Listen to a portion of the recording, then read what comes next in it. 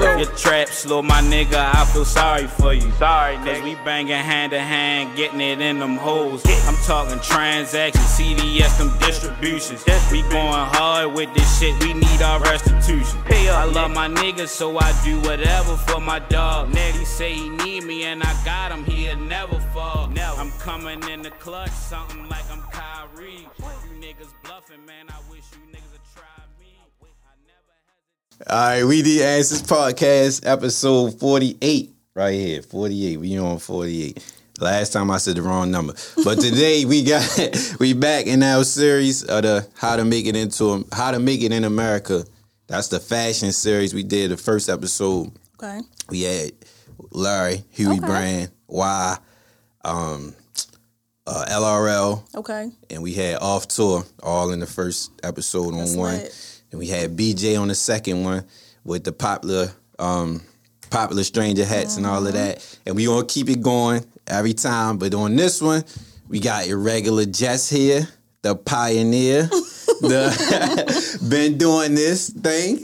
We gonna talk about her travels in the fashion world, everything she know, everything, how she started, what she got into. And I don't like to do the whole cliche, how did you get started? What is your motivation? All that bullshit. Okay. But I feel like it's necessary because, as I said, and we came up on this episode because you said that shit about B-More. I always be fucking with people about B-More. Like, it's Baltimore, it ain't B-More. Right, that's how we got here. I was thinking about that today. But I always fuck with people. But, you know, regardless of it, then I said, I tip my hat to you because I see everything you're doing. I see a lot of people that's influenced by it is doing a big thing over there in Cali, worldwide, all that shit. So I feel like, I know I say it's cliche, but I feel like it's a good thing to let people know your steps because somebody might take them the same steps and be on the same path with you doing the same thing. So you never know who you can inspire. And like I always say every episode, you must teach what is taught. We got to get that game back to the youth and everybody else. So starting off, how did you get started with your clothing? Because I remember you was doing this since high school, right? Mm-hmm. All right, so take us back to high school. You went to... I went to Poly. Okay, so first off, I'm very proud of you for having this platform in Baltimore. So we have to point that out. So we all came up together. Larry. Right. Yeah. Like, it's crazy to see. Larry was just in LA a couple weeks ago and I had invited him over. We had like taco night. It was just talking business. It's just crazy to see where everybody is now. Yeah. And we was just talking about that. Like, it's crazy. So I'm really proud of you for having this platform for all of us. Appreciate it. But yes, I went to Poly. I'm a Poly grad. I started my career in fashion when I was 14. He went there too. Oh, you went to Poly? Hey. So yeah, I started my career in fashion when I was 14. I was in the 9th grade. And the summer I was transitioning from 9th to 10th grade, my mom had placed me in a youth entrepreneurship program through the NAACP. Okay. They don't have it anymore due to funding, but it was hosted at Morgan State, and it was a youth entrepreneurship program, and it was a 5-week program. You had to basically pick a business and focus on it for 5 weeks. Okay. At the end of it, you got a scholarship potentially, but you also got like a $500 bonus. Okay. And at 14 years old, I was like, I'm about to get my $500 to be rich. So I decided to start this brand. I literally was just coming up with a concept. I thought, what am I good at? I had always been complimented on my style when I was younger. My grandmother was a seamstress, so it came natural to me to be within style. So I was like, you know what? I'm going to just go in here and start a clothing company. I started painting on jackets. I started sewing stuff, like completely deconstructing stuff. Okay. And then I won the scholarship at the end of the program. It was only one winner? It was one winner for the scholarship. Everybody got $500, but one person got a scholarship. Okay. And I got the scholarship. So you was destined. So I was like, I'm really doing something. And my mom started to see it. She was like, we're going to put you in sewing classes. Like, she saw how serious I was taking it. And a lot of my friends were in the program with me. They was just there for the money. Right. And they was like, yo, you're really doing this. I'm like, yeah, I'm about to start selling these jackets. Okay. So I went back to Poly, 10th grade year, and was selling jackets out of my locker. Like, everybody knows I used to have a line around the corner. Oh, that's what's up. I was making custom hoodies, 10th grade. By 11th grade, I was sewing prom gowns and wedding gowns. Okay. And then 12th grade, I had a full-blown business. I was making like between $500 to $1,000 a week off hoodies and jackets and prom gowns. Okay. And I did not know how to sew that well. Like, it was bad. Your grandmother taught you? she taught me a little bit. My mom placed me in some sewing programs as well with like Joann's Fabrics and local places here. But I still didn't know how to sew that well. Like I wasn't great at construction, but I was still selling stuff left and right. Right. Praying to stay together. Yeah. But it ain't really hard to impress when you're in high school, even with the quality part. Like the look, but the quality ain't really. I was getting by because they was, oh, well, you're only 16. It's okay. Like, no, I was selling some messed up dresses. I ain't even going to lie to you. And then I sold some that were beautiful. So it was like I was learning and charging as I was learning, literally. So after high school, I moved to Philly. I attended the Art Institute of Philadelphia. Took my little scholarship for the NAACP, applied it to some other scholarships I got, and was able to attend there, graduated with my degree in design. And I felt like the school it taught me a lot about construction, but nothing about entrepreneurship. Nothing about the real world. That's when I realized that was my first time getting a preview of what life could be as an adult. And I realized Baltimore City public school system did not prepare me for real life. Right. School, that's the I guess that finesse. Yeah, that's the idea of school that's still going this day, high school and college. They don't really prepare you for what you really need, that it give you half of it. Not literally a quarter. That. Yeah, I was lost in the sauce. So I ended up having to move back to Baltimore. I worked in property management while still trying to fund my clothing line. I wasn't making any money in clothing. And I remember there had gotten to a point where I got so comfortable at my 9-to-5 that I was like, well, maybe I'll just continue to work in corporate America. Fuck that. I was tripping. This was a 22, 23-year-old me. Right. I quickly got inspired because at my 9-to-5, they transferred me to a different office, and I was working with a supervisor that became one of my closest friends to this day. His name is James, and we worked in the same office together. We both, we were there, but he knew that I had this aspiration to be this designer. He used to get stuff for people that he knew back in the day for me, so he knew who I was. And I remember, he was like, yo, you got to get back on your grind. I'm going to let you off on weekends. He used to clock me in, and I would go to New York and do fashion shows and come back and act like I was at work the whole day. We just used to finesse the whole walk. So he believed in it. Right. And I remember it was about December 2015. I had gotten to a point where I was more consistent in my brand, but I wasn't seeing results. I needed help. I needed leadership. I needed a guide. I needed a teacher. So I found this business coaching program on Instagram. This was years ago, before everybody was a consultant. And it was a real business coaching curriculum. And it was an online program, and I was familiar with the person that was offering the program. Her name was Raven. And she actually used to get stuff made for me as well. And I signed up for a free call with her. It went great. Then she told me, I can help you for 12 months. We'll do a year curriculum together. I'll teach you how to develop your brand. I'll teach you everything about business and entrepreneurship. And I'm like, okay, it's going to take a year. I'm sitting here thinking, oh my God, I don't have that type of time to invest. And she told me the first portion of the program was all about mindset.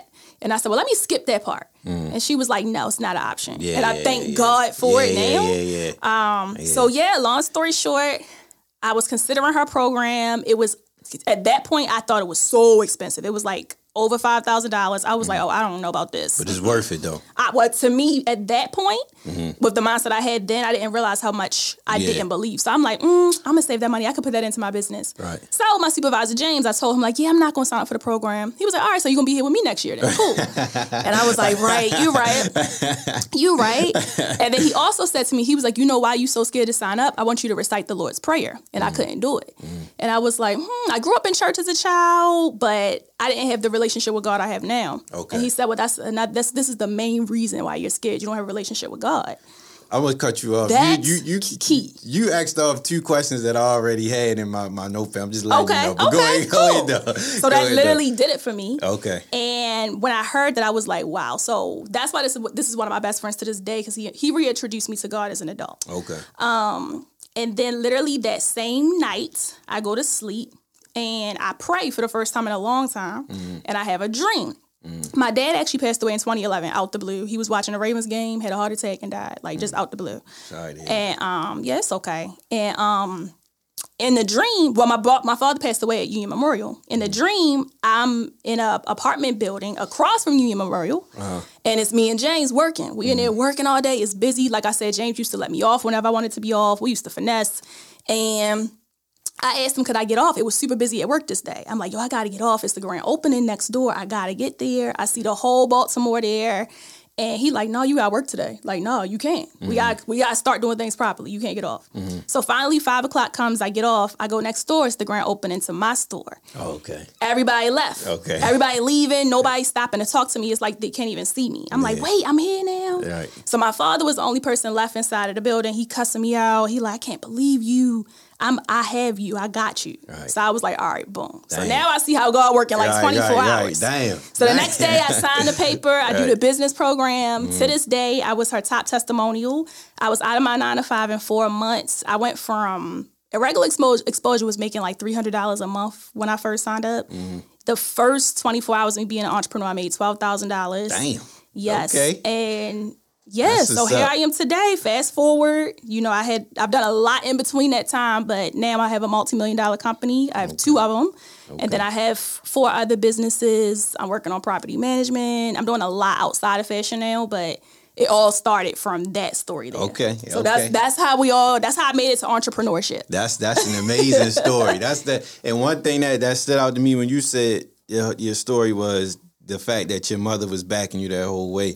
That's very, I feel like that's very important, because a lot of people, I ain't gonna say just their parents, but just to have somebody that's push you, especially, we talk about this a lot on here, just like growing up, and we get accustomed to certain things and living a certain way, and everybody growing up the same way. But when you got a parent that's supportive, she put you in that program, she told you, no, we gonna do this and do that, it makes a huge difference. So, it makes all the difference. I can't even, I thank God every day. And also, you just never know how life is gonna shift. My mom has multiple sclerosis, so she can't walk anymore. She's usually like in a lot of pain, but she's like the most lively person. Like, if you talk to her on the phone, you would think this woman ran 10 miles today. You wouldn't think nothing of it. But for me and my sister and brother to now be in position to take care of her, like, you just never know how God lines stuff up. Yeah. So it's like, take pride in those people that invest in you. Right. My mother is never going to work again. Like, confirmation. Ever. That's confirmation for real. So and the other question that I was going to get to down the line, what I said you cut off was the spirituality part. Yes. So so you feel like, from what I got from everything you just told me was, getting back right with God, your mother, and everything. Those was the 2 biggest, and James, the 3 biggest parts James of it will put you in this major position. Key. I'm gonna say James as far as the spirituality. That's like one of my close best friends. But it's so many other people. Like, I have a very close best friend, Brittany, like, that's one of my cheerleaders. So that's my right hand. Like, she moved to LA. We moved to LA together. Okay. I call this girl right now and be like, yo, I got a fashion show in Africa. She's gonna be like, all right, let's ride out. That, and she's going to stand there and be my number 1 fan. So I have a lot of people, not a lot, I have the right people that are like consistently a part of this process. But I know who to call for what. Right. Okay. So James is in a position there where he doesn't work at the company anymore. I've been trying to help him see his gifts and everything. And now he's in a spot where we having a business meeting later this week, so I can help him come up with his 2021 plans for his entrepreneurship. He got his own company. So it's like everybody's in a position where you just got to know how to feed each other at the right time. Yeah, be each other crutches and hold each other up, man. I like that. But spirituality, that's the core. Like, God is the core of everything I do. Yeah, I got that. I definitely get that. Yeah. So what as far as fashion, was there any designers that inspired you to get into what you do, or how you started creating everything? I'm going to say one for certain from Baltimore, Devin. I don't know if you guys know Devin, but he owned the company. Fashion shows and stuff. Yep, and Tyson. Okay. He was one of my biggest inspirations back in the day. He used to paint on everything, and when I was like 14, all I used to do was I just wanted to reconstruct and paint just like him. Yeah. Like, he was my biggest influence back in the day. Okay. So Devin, as far as the influence here in Baltimore, but I've been very inspired by brands like Alexander Wang, Terry Mugler, Fear of God. Is one of my favorite brands to watch, just because the way that he operates and runs his business. Jerry Lorenzo, like, he's not very much so involved in the process anymore. He's more so involved in like making sure people understand the mission of his brand. So I feel like his brand's gonna be around for years to come because he moved different. Yeah, it's not like it's just clothes. It's not just clothes. It's a whole organization Right. that he's like really making sure people see his initiatives on and things like that. So I'm very inspired by him. I'm inspired by Connor Walker. She owns a brand called House of CB. It's a real big women's owned brand. Okay. And she's just, again, one of those people that operate like, I'm going to be here in 50 years. Okay. Because I always tell people like the secret to success is being around 20, 30 years Longevity. from now. Yeah. If you do not have longevity, it's not going to work. Like a lot of these Insta boutiques, you just popping on clothes, taking pictures. It's going to work for now, but it's not sustainable. Yeah. So like what's going to happen in 10 years after y'all got 3 kids and you can't model the same, you're not going to look the same. And like that was like when I was watching your podcast and when I was thinking, just from the outside looking in, I feel like a lot of people, I'm going to ask you, do you feel like a lot of people do get in a business of fashion as far as just trying to hustle and make some money versus the passion for the... I see that too. I feel like it now though. Like this just started. Okay. I feel like when we was coming up, like we had it wasn't MySpace, a lot of people, Facebook. Yeah. You didn't see people selling stuff and doing this the way it was. That's It was true. more creativity involved. I'll say. Like I remember when me and Larry. I remember one time me and Larry was in my living room when I was a kid, like 15, 16, and I was sewing tags on his stuff. Like this is passion. We've been doing this since we had negative $200 to our names, like trying to figure it out. So, you know, I see now it's just very accessible. You can just go down to the fashion district in LA, pick up some clothes. You can go on Alibaba, AliExpress, get some clothes, put them on a girl that got a curvy body, and you got a business now. So it's like, it's not passion, it's a hustle. And I get it though. I'm not knocking nobody's hustle, but I think if it is a hustle, the thing about hustles is you always have to think about your next hustle. I was about to say I don't that. like hustling. Because if you hustle, if you make that your hustle, once you lose that or move on, you gotta move on to something else and keep doing it. So passion is always strong. Did you had a mentor in fashion that showed you the way? I would say 3 mentors. So I have Raven, my business coach. She was my overall entrepreneur coach. She taught me how to transition from 9 to 5 mindset to entrepreneur mindset because it's a completely different world. Right. So she taught me that. She taught me the accounting structures, like just the essentials to getting started as an entrepreneur. Then I had a mentor by the name of Tiffany. She's the owner of a company called Pink Lucy. She lives in Dallas. And she had her own manufacturing company, Black woman with her own factory. So I asked her, I was like, what's your rate for me to just follow you and invest? So I used to always ask people, what's their rate for me to follow you? And just see what you're doing. So I don't ask for nothing for free. Right. Like, because I know how that feels. You'll get more asking that way than for free. And if you say what's the rate, you might get somewhere. And it depends on if they have the time. This was probably like almost 8 years ago where she had the time to give. I had another mentor in Atlanta. She had like a lot of partnerships with wholesale distribution companies, and she was able to like set up a lot of wholesale contracts and accounts. So I was working with her. So yeah, I've always had mentors in the industry in some way. I've also connected before. I went to an event with Master P was the host. And I've always, I'm the #1 fan of Master P. I think you was posting that on Instagram. Yeah, my bio used to be like saying. Master P of fashion. Like, I love everything about No Limit. You post that event. Yes. I was so excited to go. So I went there. I was able to connect with his team. And he's giving me gems on gems just from that one acquaintance. He had told me so much about what to look for in distribution deals. He told me what to look for in partnerships, when to sign, when not to sign. It was just crazy to hear. He had so much knowledge to give. And it was crazy. So I paid for the VIP ticket and it was well worth it because I left with notes on notes on notes. He told me how to restructure my curriculum. So, and that's somebody I'm still able to keep in touch with his team for insight. So that's powerful. So you always need mentors. I can't imagine. I was about to ask, do you feel like that's necessary in the in everything you do? I feel it. I agree. Everything you do. And I feel like once you, I feel like your peers definitely should be on a level where you are. So now that I live in LA, a lot of my peers and a lot of my network, we're all women entrepreneurs. We're all earners. We're all doing well. But I always try to find someone that's doing better than me or has already succeeded. So you can learn from. So I can learn from them, literally. You got to.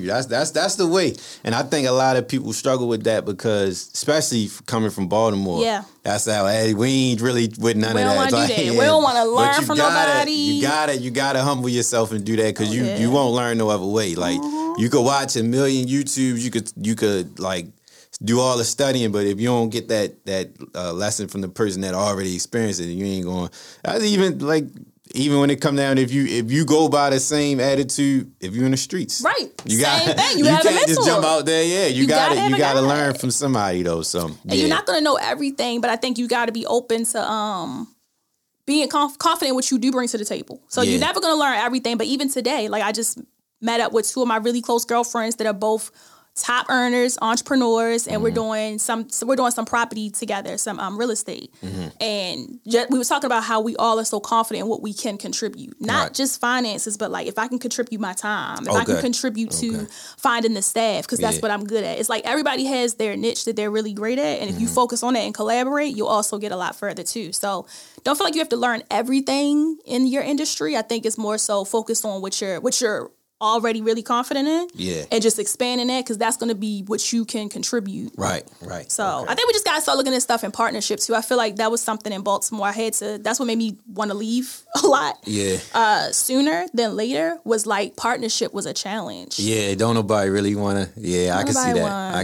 I can see that. I'm not going to say that now, but it's a mindset. It is because some people don't want to take the back seat. Some people don't want to. It got to be they saying it's theirs and all that. It's a lot more people willing to be the front or do. If I look like I'm getting it, fuck all that other shit. It don't matter. But I definitely could see that. But like you said, now I feel like it's changed because we seeing more. Instagram is a gift and a curse with social media because you get exposed to more stuff. Versus like when we was in MySpace, we only really seen Baltimore. Right. So now we got access to see so much more in so many different lanes and different shit. And speaking of that, the social media, when I was watching your podcast, we gonna get into that. But I seen the one when you was talking about you had your boutique back in the day. So how was that? And you was young when you had that. My storefront. Okay. So I actually had a showroom on St. Paul Street. I was probably like 22, 23. And that did not go well. I didn't know what I was doing yet. I was still doing custom ordering. Okay. So I didn't have a ready-to-wear brand. Ready-to-wear is pretty much when you guys just go online and shop. Right. I didn't have that. I was doing all custom orders. So I was paying like $500 a month. I was still working 9 to 5 though. So I had given my job notice that I was going to quit. They came back to me with an offer like, we can't lose you. My supervisor told me, like, I heard you're considering quitting. You'll be giving up on $80K a year. You'd be crazy. So 22-year-old me, I'm like, I'll just stay part-time. I compromised. Okay. Again, you cannot compromise with God. If the plan is for you to be full-time, you got to go. Yeah. So I was doing part-time. Okay. And I got part-time results. I wasn't seeing any results. It wasn't worth it. So 6 months into I had a 6-month lease. When the 6-month lease ended, I was like, I don't want this anymore. This isn't making me happy. I actually shut down custom ordering altogether. I did not enjoy it anymore. Dang. I was done. I made a post on like Facebook and MySpace and Instagram like, we are closed. We are only doing ready to wear, and the store launches next year. That's it. Okay. And I stuck to that boundary. People was asking me for years, can you make me this? No, I can't. Right. And so I created my first ready to wear collection. And I opened my storefront in 2017. I had quit my job a year prior officially.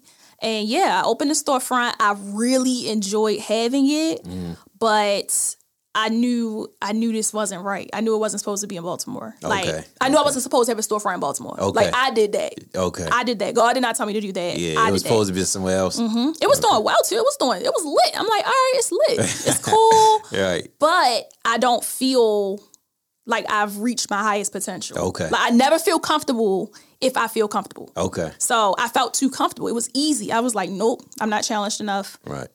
So 2 years in, I was like, I'm about to move to LA and I'm going to shut the store down. I knew I didn't want a storefront anymore either. I knew I wanted to expand into a different way, an entirely different way. So I wanted to have a warehouse. I wanted to have distribution. I wanted to have aisles of inventory where you just ship all day. Yeah. I didn't want to have anything open to the public. I just wanted a vibe for my staff. Okay. Like I saw what I wanted, but this still wasn't it, even though it was a space. A lot of people always feel like, I want a storefront, but like that sometimes is limiting. It's a lot of overhead. You have to have staff. You have to be able to keep up with the volume. And you have to really enjoy it. You have to be in front of people to sell your product all day, where e-commerce, you sell it like Shopify gonna go off all day without me talking to anybody. So it depends on how you like working. And for me, And the way I like to work, I prefer to make money in my sleep. Right. I don't like. Yeah. I don't. You do not have to work hard Work anymore. smart, you have not to hard. work smart. I do not work hard anymore. Yeah. Like I've worked very hard, and I'm done. Right, So I'm right. like, I work smart now. Yeah. And that was too much hard work. It's too much hard work for how smart my business was. Because you said on there you hated custom design. Oh my gosh. I hate custom ordering. Like people to this day will be like, can you please just make me one dress? Yeah. There's no amount of money you can pay me for me to It's sew too you a much work. dress. It's not even that it's too much work. It's stressful. Okay. So the construction has to be perfect. Okay. The fit has to be perfect. Right. And I still It could kind take of do. forever. It could take forever. Yeah, I got And you. also, like, it's so reliant on one person's opinion instead of my creativity. True. Okay. Whereas I can though see right that. now I get to I can sell see that. just my creativity. And it's Yeah. a process with my creativity right now. Like I still go from sketching to my pattern maker. We have fittings on fittings on fittings until it's right. Like right now, as soon as I get back, as soon as I land, I have to go to a fitting to see if this product fits right. Because I want it to be perfect. But I know that I'm gonna be selling my artistry. So I'm gonna Okay. be happy with that. Okay. And when I see somebody walking down the street, like I made that. Yeah. I can And see you're it. happy with what I made instead Right. of me having to conform to what you want. Right. So Yeah. I'm gonna plug the podcast again. It's the Fashion, Yes, the Fashionpreneur Diaries is my podcast. and you can find it on all platforms and all YouTube. platforms, yep. The episode that I watched was with the girl from Philly. Oh, okay, It was the one That's about my, good e-commerce girlfriend. versus It was e-commerce versus Storefront. And you also said that in that same one, you were saying that you wish you would have. It was in Fells Point or Yes, Federal Hill, it was and in you wish Federal. you would have had it in the hood. I wish I would put my store in it. If I would have, now, if I ever open a store again, or if I ever do decide to open locations again, they're all going to be Hood. in the hood. Okay, why For is that? sure. Why Like is that? purposely. Why is that? Because that's where my That's brain hard, is though. operated That's at. hard. Yeah, Okay. because I feel like when you see luxury brands right now, they're always in luxury areas, like Mm-hmm. where luxury real estate is. If you go to LA right now, Uh-huh. and you go to I was talking to Angel Brink. She's a celebrity custom designer. Okay. She's done reality TV, and she was on my podcast, and she was talking about how she was looking for a space on Rodeo, and the rent is $20,000 just to have a store on Rodeo. Wow. Whereas though, if you go down to like Crenshaw, you might can find one for like $2,500, $3,000, Okay. and So it is cheap shit in Cali, huh? not really cheap, but Cheaper. affordable, cheaper. Oh, all right. Okay. But again, you gotta look at like the traffic and everything. So True. same out here. If we can go to Fair Hill or open a store, but you're gonna be in an area where your target customer doesn't live there. Yeah, and they don't be down there unless They they go don't. to a bar or some shit like that. So if you put a luxury brand on Monument, you saying something. What? You bringing so much traffic to the area too. and so. you're making luxury attainable for Yeah, our yeah, community. yeah, It's not that's even hard. about it being in That's the hood. hard. It's about making luxury attainable. Yeah, that's So hard. I think that's like hard. that's the thing. And I also had to look at who was purchasing. So when I was putting all my product was online, I was looking at the addresses we were shipping to. There were addresses off of Monument Street, Okay. addresses Okay. in Cherry Hill, Maryland. Yeah. Like it was addresses that let me see this is where my customer is. So Right, I need right, to come right. to where they are. And they could be attainable for Exactly. them. What I wasn't shipping to Fat Hill. Right. I wasn't. I was shipping to Greenmount. I was Yeah, shipping yeah, to yeah. Okay. like North Okay. Avenue. Okay. West Side. So I was realizing like my girls live here. So Mm-hmm. I need to meet them where they are, and I need to give them the most luxurious experience possible where Right, they are. right. So I feel like if you're going to put a Gucci on Monument Street, you're going to have an empire. So Yeah. if I were to do a storefront, I would literally do stores literally. And that'll in really every be the hood. foundation of inspiration right there. That would be it Because right there. they look at it, they see your work, and it's like, Right there. yeah, we right here, and we can reach that. We can talk to her. Literally. And I like also, that it's idea. just you creating, but you're also appreciating the value in the community. So now everything True. else that comes in is going to have more value. It's going to have to 'Cause of you. equal that, or yeah. So it's That's a real smart. estate That's game smart. with Yeah. storefronts. And I think that's what people got to understand too. Like when you start getting into having a location, you're in a real estate Right. game. So you need to pay attention to what's happening in the market Mm-hmm. in that area. And if you're adding value, then you need to be buying the property on that street. Right. So you basically, I'm getting from what you're saying. You feel what they doing up there on 25th with Larry off tour. And Yes, like y'all are literally appreciating the value. But what Yeah. I want to happen is I want everybody to end up owning the building Right, that they're right, in. right, yeah. And then we start buying the build. Like if they get together, put all y'all money together, and buy like 3 buildings on that Yeah. block, and now rent those out. Yeah, that'll be hard. That's lit. That'd Now be hard. that's how Yeah. you do it. That'll be hard. So That'll now definitely be hard. you're renting from your own property for free, and you making money off the other properties. Boom. Yeah, I like that. That's how you do it. Yeah. Shit, I lost my last. You was on a good. You was on a good. So, and you also said on that people don't realize how much goes into budgeting for a store. Yes, a lot goes into budgeting. So when you're considering a storefront versus e-commerce, storefront first. I remember my question. Go ahead, though. Oh, okay. Go ahead. All right. So storefront first. When it comes into budgeting, first of all, your expenses are going to be way more. So expenses being, first of all, your gas and electric, rent, mortgage, whatever you're paying. You have to have payroll because you have to have staff. So your staff has to be there. Right. I cannot stand a store that's, these are my hours today, and then tomorrow we're going to do this. And then gotta be consistent. You got to be consistent. If you're going to be a store, be a store. Yeah. So you have to have consistent people there at least 5-6 days a week, depending on your hours. Mm-hmm. Also, you're going to be investing in cleaning. You got to make sure the space is tidy. You got to make sure that you have some type of experience when people come in. So if there's some type of photo op, something. Mm-hmm. I think that's important. On top of that, you have to have inventory. Right. And you have to have inventory in addition to your website inventory. Yeah. So those are the main things. Yeah, always. So it's just a different experience. But your website is expensive as well. Like, no matter what you invest in, you also have to have a budget for marketing. Mm-hmm. You have to make people aware of your brand. Right. So I think that is most crucial. Okay. That's most crucial. Okay. I put aside like 30% for marketing. Mm-hmm. And that is well worth it. It's a lot of money that goes out, but it's so more people can know about your brand. That's worth it. Yeah, so it's worth it. So I think a lot of people miss the mark because they don't ever invest in marketing, so they end up putting an amazing product out, or they open this amazing store and they're not doing any marketing. When you have a storefront, you have to really make sure you're marketing locally. Like, you should be on Fox 45 News in the morning for the Style Mondays. You should be a part of networking conversations locally. Like, you should be in the community. Mm. So yeah, I think people don't realize the importance of networking too. So like, your network has to be crazy. Super important. Super crazy. I remember back in the day, my father had a boutique on Charles Street. It was called London's Boutique. Mm-hmm. It was right off of Saratoga and Charles Street. And when I think this is when I used to go to Eastern Shore. When I came home from Eastern Shore in 2010, I was working the store for him. And I learned a lot about the fashion business and business, period. That's where I'm glad I did it. He only paid me one time when I was working it, but I went to the fashion show with him in New York. It was me, my godmother. It was me, him, and my godmother. Me and my godmother used to work the store, and we went up there with him. I loved it. I was happy as shit. We went to the joint right there. I can't remember exactly where it was, but seen a whole lot of vendors. It was a whole lot of shit like Buffalo and all this other type of shit. It was women and men fashion shit. And that's when you was talking about it on the show, and we was getting the shit where you just sign up for like send me these and we go back. Yeah. I was like, damn, it's hard. Like, we could just let me get one of them. And then when we went back, we went to the store, and I was telling him, like, we talked about it today too. And I used to tell him, like, it's different. Like, you could have really still had that shit and we could have really took off, but he wasn't really worried about he was worried about the business, but he wasn't worried about the business. Like, he just wanted to have a store and clothing store. Like, he been said it. Mm-hmm. And I'll give him that. Like, he said, I'm going to get a clothing store. And he put it in the right place, but he wasn't really into it. Like, that wasn't his thing. He bought clothes, and everybody that know him know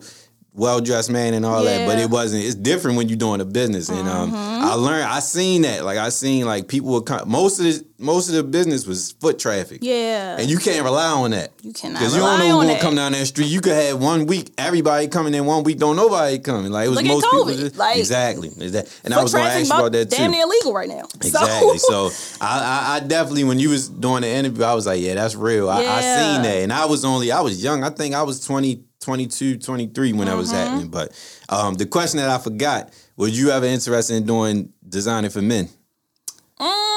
I have a love-hate relationship with this. So I'm interested in it. It's actually something I was going to consider doing like a year and a half ago. Mm-hmm. I haven't indulged in it yet, but I think it's something I would do in the future. Okay. I really like it, but I got to make sure the fit is fire. And I also have to make sure that my women's brand has expanded to the highest potential it can get to. Okay. Because it's only going to make it easier. Because men definitely, they just want consistency. Mm-hmm. They want great fit. But when you have a brand that's already established for women, I've learned that a lot of those brands that I see that venture off into menswear, they already had they already solidified their women's wear. Okay. So I feel like for me, I would want to do that. Okay. A lot of men, they buy off of women's buying Likes power. what they like. As well. Like, think about what Fashion Nova did. As much as I can't stand the brand, they added menswear after the women's brand was popping. Yeah. Why you don't like Fashion Nova?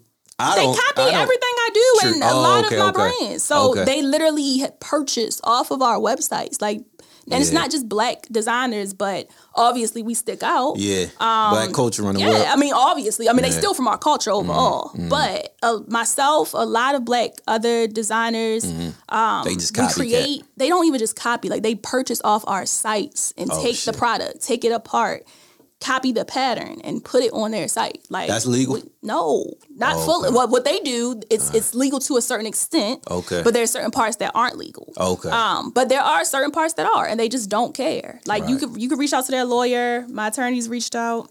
It's a They'll be drag. like, oh, well, that part is not illegal. So until you can show me this or that, it's nothing you can do. So that's a good. So the legal part of fashion, does that get real?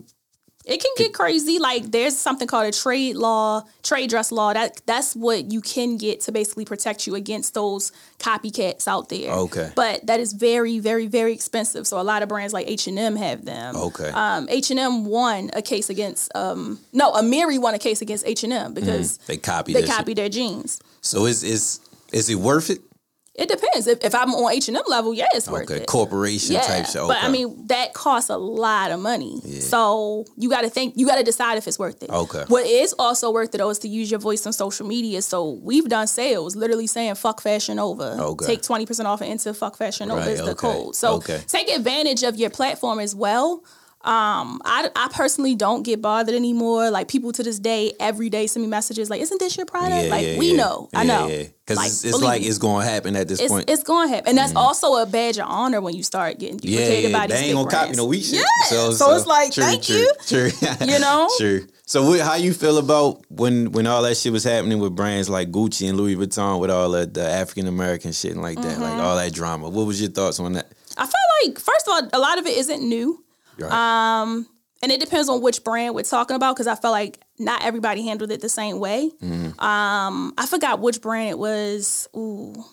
There was a brand, I think it was Prada. I'm not positive on that. But there was a brand that had an issue with blackface. Like, I think they had made a keychain with blackface. That, like, I don't think we got our proper apology for that, or I hadn't seen it. Or Jeremy Scott, I don't think he gave it right with the shackles on his tennis shoes. Yeah, like there's a lot of brands that I don't think they're going to apologize because they see nothing wrong with it. Right. But I will say that I think Gucci is a brand that handled it effectively. Okay. Gucci had it. Basically, I know that they had this situation with Dapper Dan. Dapper Dan is an amazing designer from the 80s. That came up in Harlem. Yeah, he's lit. Oh, yeah. So Dap came up in the 80s. He used to make all these amazing, attainable luxury pieces. MCM and Louis, all that shit. But he was reconstructing from fabrics, high-end fabrics. And sometimes he was also using fabrics that he custom designed that were mimicking their fabrics. So I get that it was kind of like a catch-22. But anyway, these brands came and shut him down. And Gucci ended up reconstructing a jacket that he reconstructed in the 80s and didn't give him credit. Yes. And they didn't give him any credit. Right. So everybody was tagging Dapper Dan. Again, the power of social media. Yeah. So they was tagging Dapper Dan, like, give him his credit. He created this jacket. So that outcome came very quickly, like within a matter of days. Gucci put out an initiative. They created an entire program working with Dap. And the program was like this diversity program where they were hiring all these different interns, Black people, just people from all different ethnicities in different parts of the world. Yeah. And they created education for them. Right. They also agreed to commit to certain diversity within their company. Then on top of that, they created a Dapper Dan times Gucci collaboration. So Dap is now getting paid off of the product. And when you wear Gucci times Dap, you're wearing Dapper Dan. Like, that's how you solve a problem. And they turned that boutique in Harlem to his Gucci. Yeah, that was hard. I forgot about all that. You're right. They definitely did right. So people say Gucci's canceled, but they just did something I have not ever seen a brand ever do. Like, that man, there's Gucci in Harlem now. Right. And if anybody, I would say you would give it to him. Literally. Anybody. Yeah, and that's a prime example of how we was talking about the real estate in the hood. Like there's Gucci in Harlem now because of that. True. You're right. Like that's how you leave your mark. Yeah, for sure. So I felt like they handled it properly. I feel like there's a lot of brands that didn't handle it properly. I feel like everybody just needs to do their research on companies and see where they feel comfortable buying at. Yeah. I also feel like we have to stop buying so much luxury European brands and start buying within our own spaces. Okay. I love my pieces. I love a good designer item, but I'm not a girl that spends thousands of dollars on designer. Like I don't own a Chanel bag. I don't own I see so much that people have. I just don't. I don't have those things. That goes. And I don't want it. That goes back to the gift and the curse of social media. This is like everybody talking about Birkin bags and all that type of shit. So but like you said. But I'm a person that's. Everybody went through that phase wanting to have all the big names, Gucci, Louis, all that. I feel like we did, but I don't know. I can't say it was a phase. It was a phase, but also I do feel like it's not even a phase per se for me. I like quality. So if there's a black leather shoe and it happens to be Gucci, but it's a great quality, I'm going to buy it because it's a black leather shoe and I really want a black leather boot. Like I did just invest in a really nice black boot in a bag. Okay. But I know it's going to last me like probably the next, I don't know how many years. Yeah, that's the type of shit your mother got from back in the day. Right, she gave you 20 years later. Because I ain't big on names. Like, I like shit when you don't know what it is and then you see it and it pop out. Like, I'm not a walking billboard. I don't want the G's and the F's. With the shirt tucked in. Back in the day, I was on that heavy, but not today. Not as grown people. We ain't doing that. We're not doing that. And you just learn the value of your dollar and it's like, nah. So now I just like to invest in stuff.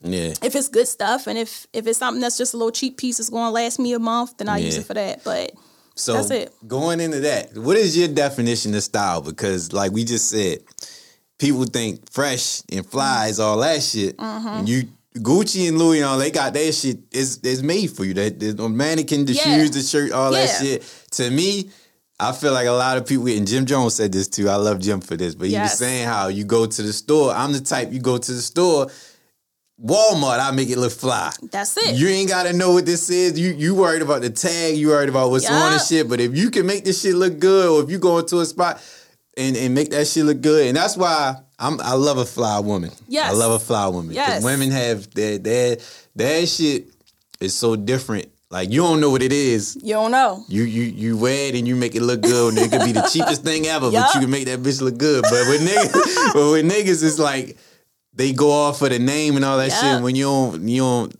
I be trying to tell niggas, but they don't get it. So that's just how they are. Yeah. But that's because women attract to that. Exactly. So my question to you, 2 questions. How would you describe, if you can, describe Baltimore style? And what is your definition of style, fly, all of that? Got you. Baltimore style. Because you've been places. So, and I say this, I don't mean to cut you off, but I say this because when I was out Eastern Shore, they had this idea of Baltimore, big T's, all this. Like, we wasn't even wearing. I don't know where y'all get this image from, but that's not them. When they met us, because me and Larry was out there together too, it's like, y'all don't dress like I. No, it's because you had the wrong image. I don't know where you got this from, but this is not it. So Baltimore, I feel like we don't really have, like, if you, the ones that got the, if you go somewhere else, it's like you can't, unless you know a Baltimore person, you wouldn't know. Exactly. So tell me what you think. See, so this is funny because living in LA, I hear this a lot. Like, yo, you dress super fly. I'll put on anything. They're like, yo, you fly. And I think Baltimore is very creative. So for example, yesterday I had on like some $10 pants I got from Amazon, some army fatigue men's pants, and I just cut them up, threw them in a wash machine, and I got so many compliments on them, and I'm like, yo, it's just it's you creating off of we basically create from what we have. So we don't have a lot of options out here for style. Like when I'm in LA, I can go so many stores to pick up an outfit. Here, it's really a struggle. Yeah, we don't have a lot of options. It's not a lot of options. Like I gotta buy from my black-owned boutiques. That's it. But if you want to like really get some like a nice accessory or something, you have to drive out to DC, Tyson's, Virginia, all that type of Georgetown. Yeah. So I feel like Baltimore style is literally just recreating using the bare minimum. So we go to thrift stores, we go to websites and get pants, and we just reconstruct and deconstruct. Okay. So I feel like that's what Baltimore style is. I feel like Baltimore is definitely a little bit of hood flyness. Like, we like our pieces. Like, you going to see the red bottom, you going to see the Chanel bag, you going to see the weave down to the button. It's going to look great. Like, I think we're like the flyest chicks ever, honestly. For real? Baltimore women, I agree. I agree. But you've been a lot of places and you really... Okay. It's an energy with it. So it's really not even like just the style. It's the energy we carry with it. So like I have... confidence. Yes. It's a certain confidence. And we don't purposely match. Like we purposely don't match things together. Yeah. We pay attention to detail. Yeah. So I feel like that's how our style is. And we purposely try to add a little bit of streetwear to it. Mm-hmm. Like, I noticed a lot of people don't really do the something that we used to do a lot is like tying like shirts, flannels around our waist. Yeah. A lot of people don't do that. Yeah. So I didn't notice that until... outside of Baltimore. Yeah. But I remember seeing one of my homegirls in the LA fashion district that's from Baltimore. She had her shirt tied around her waist and I had one tied. And I'm like, yo, don't nobody do this. And like we got a compliment together. Like, I'm like, damn, I didn't realize this was a thing that we did. You don't know until you go out a piece of streetwear. So we just like we accessorize. We add the hat, we add the flannel, we add the accessories, we add the details. So that's what I think Baltimore style is, and we just it's our energy though. Like, we just fly. Yeah. We just fly. I agree. It's a certain flyness to our energy. Right. I've been told that a lot, for sure. Right. Yeah. Okay, I can see that. Yeah. I'm glad to hear that. Yeah. I'm glad to hear that. We fly. So, how did you start the Fashionpreneur Academy? What made you do that? I started the academy out of a need of pretty much what I felt like I needed that I didn't have access to. Okay. So when I first hired my business coach, like I said, she had a curriculum, and she told me, she was like, you need to do what I'm doing for other people. Okay. In fashion. I was like, no, I'm not a teacher. I'm not an instructor. She said, you are. You've been doing this your entire life. Like, you told me how people used to come to your house and you would help them sew. And I'm like, I can't do this. Like, I'm not where I want to be at yet. She's like, no, you can help people get developed. So I started with just 2 clients that I helped develop their lines. They fully launched. They established. They became entrepreneurs. I was like, oh, okay, I am a good teacher. Yeah, that's what's up. So it turned into something way bigger. A lot of people were more interested in it. So I wanted to invest in people that look like myself that wanted to create successful fashion businesses. So I wanted to create a fashion business curriculum. I felt like there were a lot of people out there selling vendor lists and selling like bits and pieces of the process, but never the full process. Okay. So I created this curriculum that's very educational. It focused on the beginning phases, which is accounting, legal structure of your business. And some stuff might sound simplistic, but some people just really don't know and don't have the resources. Right. Trademarking. The accounting is the major key for that first phase of the program to me. Like, you get access to my actual accountant that I use. So my clients are working with everybody I work with. And I think that's a key, because for me to have the success I have now, and I'm only going to go further, but where I'm at now, for you to have access to those things, that's so powerful. Right. So that I wanted them to have access to exactly what I have instead of y'all getting a watered down version. Yeah. And I feel like a lot of teachers are like, oh, well, this is who I work with, but y'all can work with this one. Yeah. And it's like, no, like, y'all Make are working with my team. Right. So that's real. I think that's a key. Yeah. So it's no way if you fail, it's on you. It's a mindset thing. Right. Literally. I don't even look. I look at it like, if you don't get the result, it's literally because you didn't do the work. Yeah. Because I gave them every key that I got. Okay. So that's the first phase. The second phase is all about the business structure. So they're setting up their websites. They're understanding Facebook ads, digital marketing. They're understanding how to purchase wholesale, how to design their first collection. They get access to all factories, distribution. And then phase 3 of the program is all about making money. It's all about selling. We go deep diving more into marketing. They learn how to be their own PR, networking, the power of it. So it's like 45 lessons.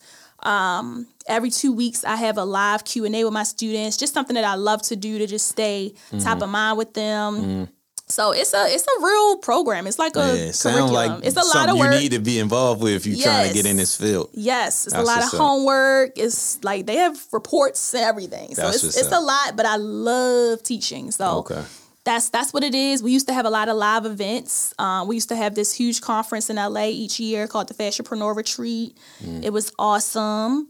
But I decided I wanted to go in a different direction. I wanted to kind of switch the way we do the events. So in the future, we'll still do events, but they'll be different. Okay. But everything is 100% based online because people hit me up like, oh, I'm in LA. Can I come to the office? Right. I'm like, no. Yeah. It's all online. So people think like that it's like a classroom in LA. And it's like, we don't, that's not what it is. How long has that been going on?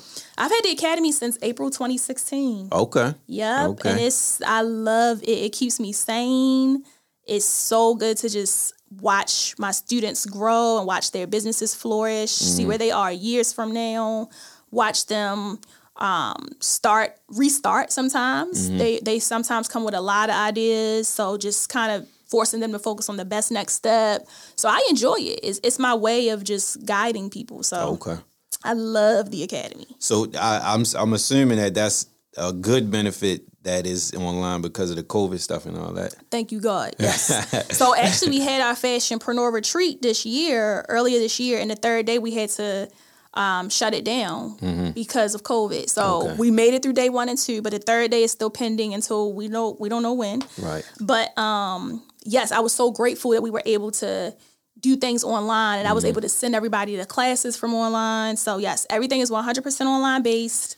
And it was that way this entire time. So it's just only making it easier with COVID. Yeah, when people ain't had nothing to do them first couple of months, they probably. So that also was my next question. How did COVID affect your business, or did it? Oh, it definitely affected it. Okay. But it didn't affect it in a negative way. Thank you, God. So I would say this was the best year in my business ever. I've profited the most financially, mentally, physically, spiritually, every way. So March was when everything started to go on lockdown in LA. And I was so nervous because I was getting all of my clothing produced in LA locally. Okay. And I had a development team. I had 2 people in my design department. One, I would just give all my sketches to, and they would get my samples produced. They would handle my revisions for me. She would run around to the factories locally, pick up fabrics. And then she had an assistant that worked with her that would do everything for us. And all these people were full-time employees of my company. So when COVID hit, they couldn't leave their house. So I had to now do that job. I haven't done this job in probably like 13 years. So I'm trying to figure it out, and I have to make sure that I'm abiding by policies and I'm not putting myself at risk. So I'm sneaking out the house just to try to survive. Right. And make sure our company stays lifted. Right. And then, I think like the end of March ended up being my top grossing 2 weeks ever in business in history. Okay. So I'm like, this is lit. Then I also decided I had to pivot again. A lot of the factories were closing down, and I'm getting all my stuff made in all these factories. I was like, okay, we have to go back overseas with our distribution. So I started transitioning all my development back overseas. So literally the reason that all my stuff is made overseas again is because of COVID. But I thank God, because once I sat down and looked at all my expenses and overhead, I'm like, I'm paying a lot of money to have somebody locally run around. It's cheaper doing it. I couldn't even believe how much I was spending compared. Because you got to remember, I'm paying payroll for 2 people. So I'm spending 6 figures. And you got to pay them. And I still got to pay for development, fabric, sourcing. Shit. So that's 6 figures right there. Yeah. All tough. That got X'd out. Right. And now we're profiting. It's like almost like my percentage of profit is crazy. Okay. Now. So, but thank God the way it's set up, the assistant that I had, he ended up going back full time with his company. So I was like, all right, cool, that worked out. Okay. And then the other person came to me and was like, Jess, so I was thinking, I think I could do my own company. I'm like, yes. So you ain't had to break nobody's heart. So she came to me. I was like, perfect. Right.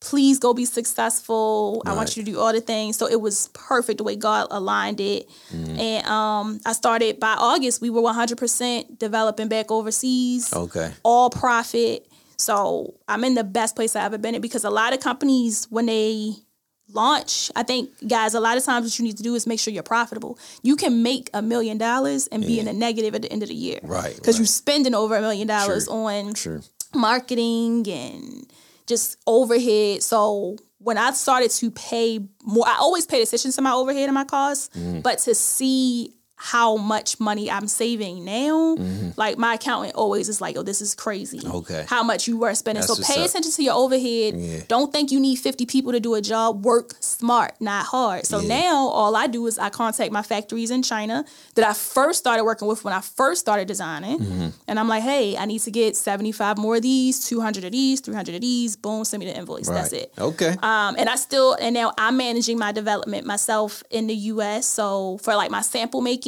I sample everything. I have a personal assistant that'll run around for me. But I'm like, hey, this is my sketch. Get the pattern maker on it. I show up for my fitting.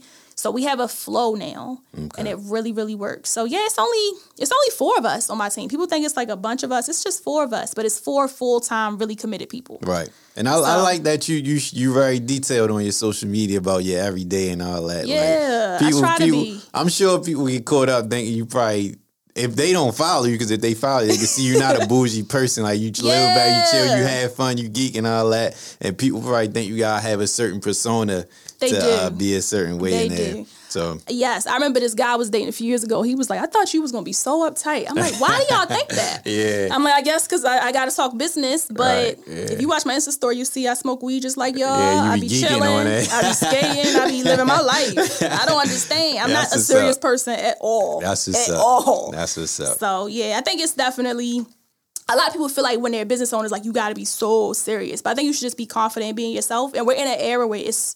First of all, it's always okay to be yourself. But Yeah, gotta be. selling yourself is going to get you so much further. Yeah, So much further. yeah, So yeah. when people watch my curriculum, the first thing you have to do to work with my program is watch my free masterclass. The whole first 30 minutes, I'm just telling you about how I got started, who I am, and why I'm qualified to work with you. And you're going to know everything about me because I think it's so important that we live off energy too. So like, if you don't feel my vibe, you might as well just stop fucking with me here. Okay. Before you pay anything. Yeah. True. You know, so I feel like that Makes that's sense. important. That makes sense. That's right. Yeah, so I don't take it personal. I just be like, yes, it is what it is. Yeah. But yeah, I see a lot of people that's just so serious. It's like, Right. yeah, It ain't that serious. we did all this to have fun and be free. Right, exactly. Not to be uptight all day. Exactly. So I'm glad you said that because on BJ episode he was saying how as far as dating and being in a relationship, how he basically shut the situation down because he felt like he was giving too much time to his business versus his relationship. So do you feel like you're in a different space now, so do you feel like it's easier or is it a hard thing to deal like dating and still be in this business? Like, Oh my God. because I'm assuming a lot of guys intimidated too because they intimidated. Yes, it is very hard dating. First of all, it's hard dating in LA as a black woman. Okay. It's scary in LA. Is it?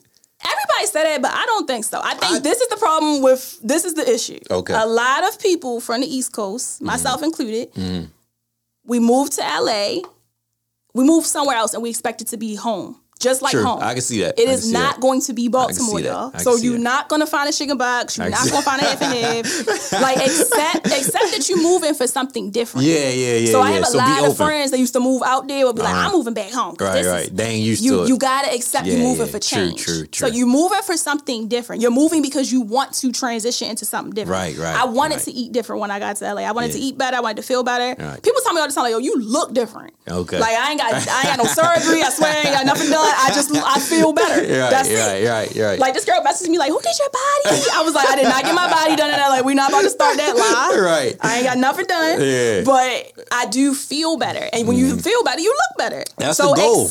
accept that your life is going to be a little better. Like you're Yeah. going to eat different. Right. You're going to eat different because it's not fast food is not as accessible. Yeah. Like it's not on every corner. So you're going to have to wait for your food. So you're going to eat fresher. Okay. You're going to be working out. It's nothing else to do right now other than work out. True. You're going to be working out. Sure. You're going to be focused on yourself because your family and friends not out there. So you're going to have to be committed to getting to know yourself. So it's just going to be a different life. Yeah. So that's number one, which means that the people are different. So the men are different. Very different from Very Baltimore. different. I know it. Very different. I know it's very different. But you cannot move to LA looking for the Hollywood life. So if you go looking for like the tourist shit, like going Yeah. out there to go eat at Katana and Tao, like you're going to experience the weirdo shit. You're in Hollywood. Right. Yeah. But if you go to the local lifestyle, like I do a lot of local stuff. So I go to local, but I try to make my life as equivalent to home as possible. And when I say home, just this being my home. So like, if I was in Baltimore, I'm going to go eat at Hazelwood Inn. So let me find my equivalent to Hazelwood Inn, which is going to be a black-owned restaurant. Boom, got that. I got that spot. That's called a GS. I'm going to go there on Sundays and get my brunch. Boom. I know I like to work out. Let me find my place that's equivalent. So you have to find those things. And you're going to meet people in between it.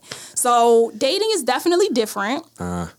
I stay out of the Hollywood mix, so that's where the weirdos be at. Yes, where the weirdos be at. I'm not into the weirdo stuff. It's a lot of. I've been to places that's been super weird. Like been invited to places that's been super weird. Like I went on one date before.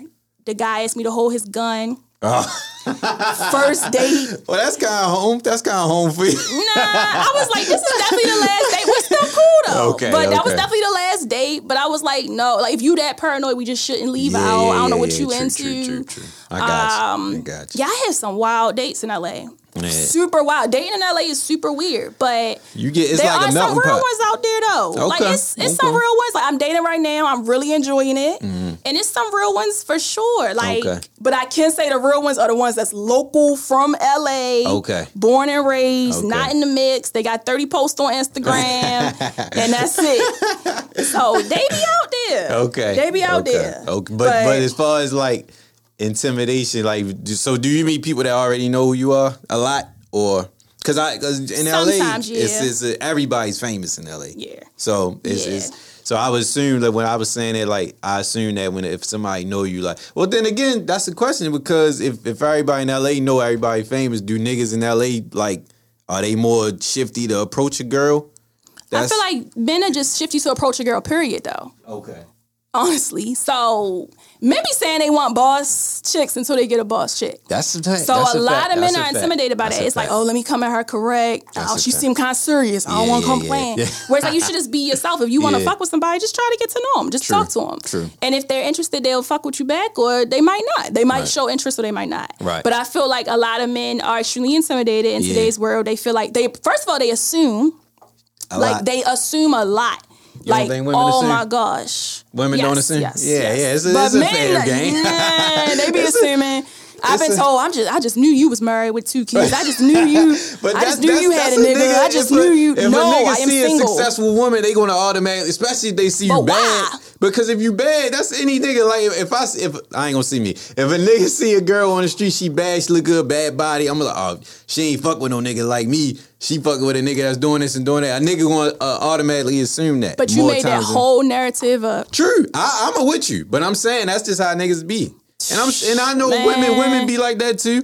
Women more so niggas than women, but I think women be like that too. That's just like if you see a chick that's all used to dealing with a certain type of nigga, she might bump into a doctor nigga. She might not know how to approach this or be with this nigga. That's all insecurities. I agree. I'm with you.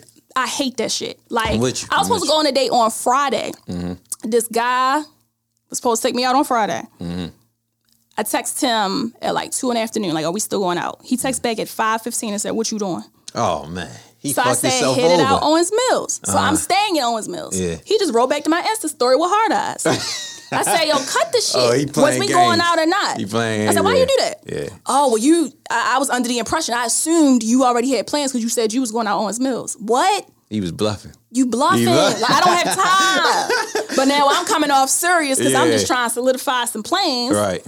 And I don't have time for games. But it was a waste of time anyway. I don't even want to do the long distance thing. I was just looking for some fun while I'm in town. But if a nigga, that's why I was saying about your social media, because if a nigga follow you, they can see like you ain't really got to worry about the hard up or I'm this, I'm that. I'm super you laid back, fun, you chill. But that don't stop nothing. Like men are super. I've been told, like one of my homeboys told me like, yo, niggas just be scared of you. That's it. Niggas just be scared. I'm like, scared of what? I wouldn't get that impression. He told me niggas was scared of me. But dating is very fun. I think also what's also interesting about dating as an entrepreneur is, for me, I just want to date my peers. So it also depends on, number one, what you're looking for. So for me, I know what I'm looking for. Like, I'm at an age now where I want children. I want to be married. So I know what I'm looking for. And I don't waste my time. So if you put that out there early? Yeah, I don't have time for games. I'm very honest. I'm asking because we talked about that on the last episode. Yes. And we were saying like just being, because the nigga, it was a married couple and the guy said, you ain't tell me that early. Like, ain't no nigga going for that early, but I get it. First date, I'd be like, so all I need to know is what you looking for. First date, we chilling. Like, it's a guy that I'm dating right now. I was like, all right. But the first date, he asked me. He was like, you got any diabetes in your family? Damn. Do you got cancer, any issues? I'm like, all right, so you're not fucking around. Yeah. So I asked him, I was like, all right, so what you looking for right now? What you looking for? Yeah. Okay, so you do want those things. All right, well, that's all I need to know. Okay. Everything else in between is just friendship, building. Yeah. But I just need to know if you have the same goal. Because if not, I don't have time. True. So it is, dating as an entrepreneur is definitely challenging. I will say that.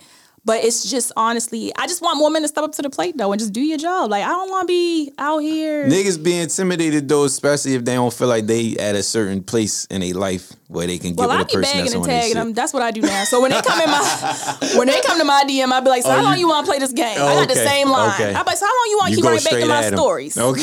What's up? Okay, that's real. That's how I do it. That's what's up. Well, I guess... That's for the niggas that's trying to figure that out. No taking. This a whole. She giving you the game right here, right now. So moving on, it closed. We gotta wrap up. So, how much does Baltimore play in your legacy? Like, do you everything? Okay. Everything I do, like I try to include. Like, I'm here today because I wrote something about Baltimore. Okay. Versus Be More. Okay. Right. Yeah. So true. Baltimore is everything in me. I come back home a lot. Okay. Just to be re-inspired, to be humbled, to connect with people. Like, this is my home. This is where my business partners are. This is where my family is from. They're not here anymore, but this is where my family is from.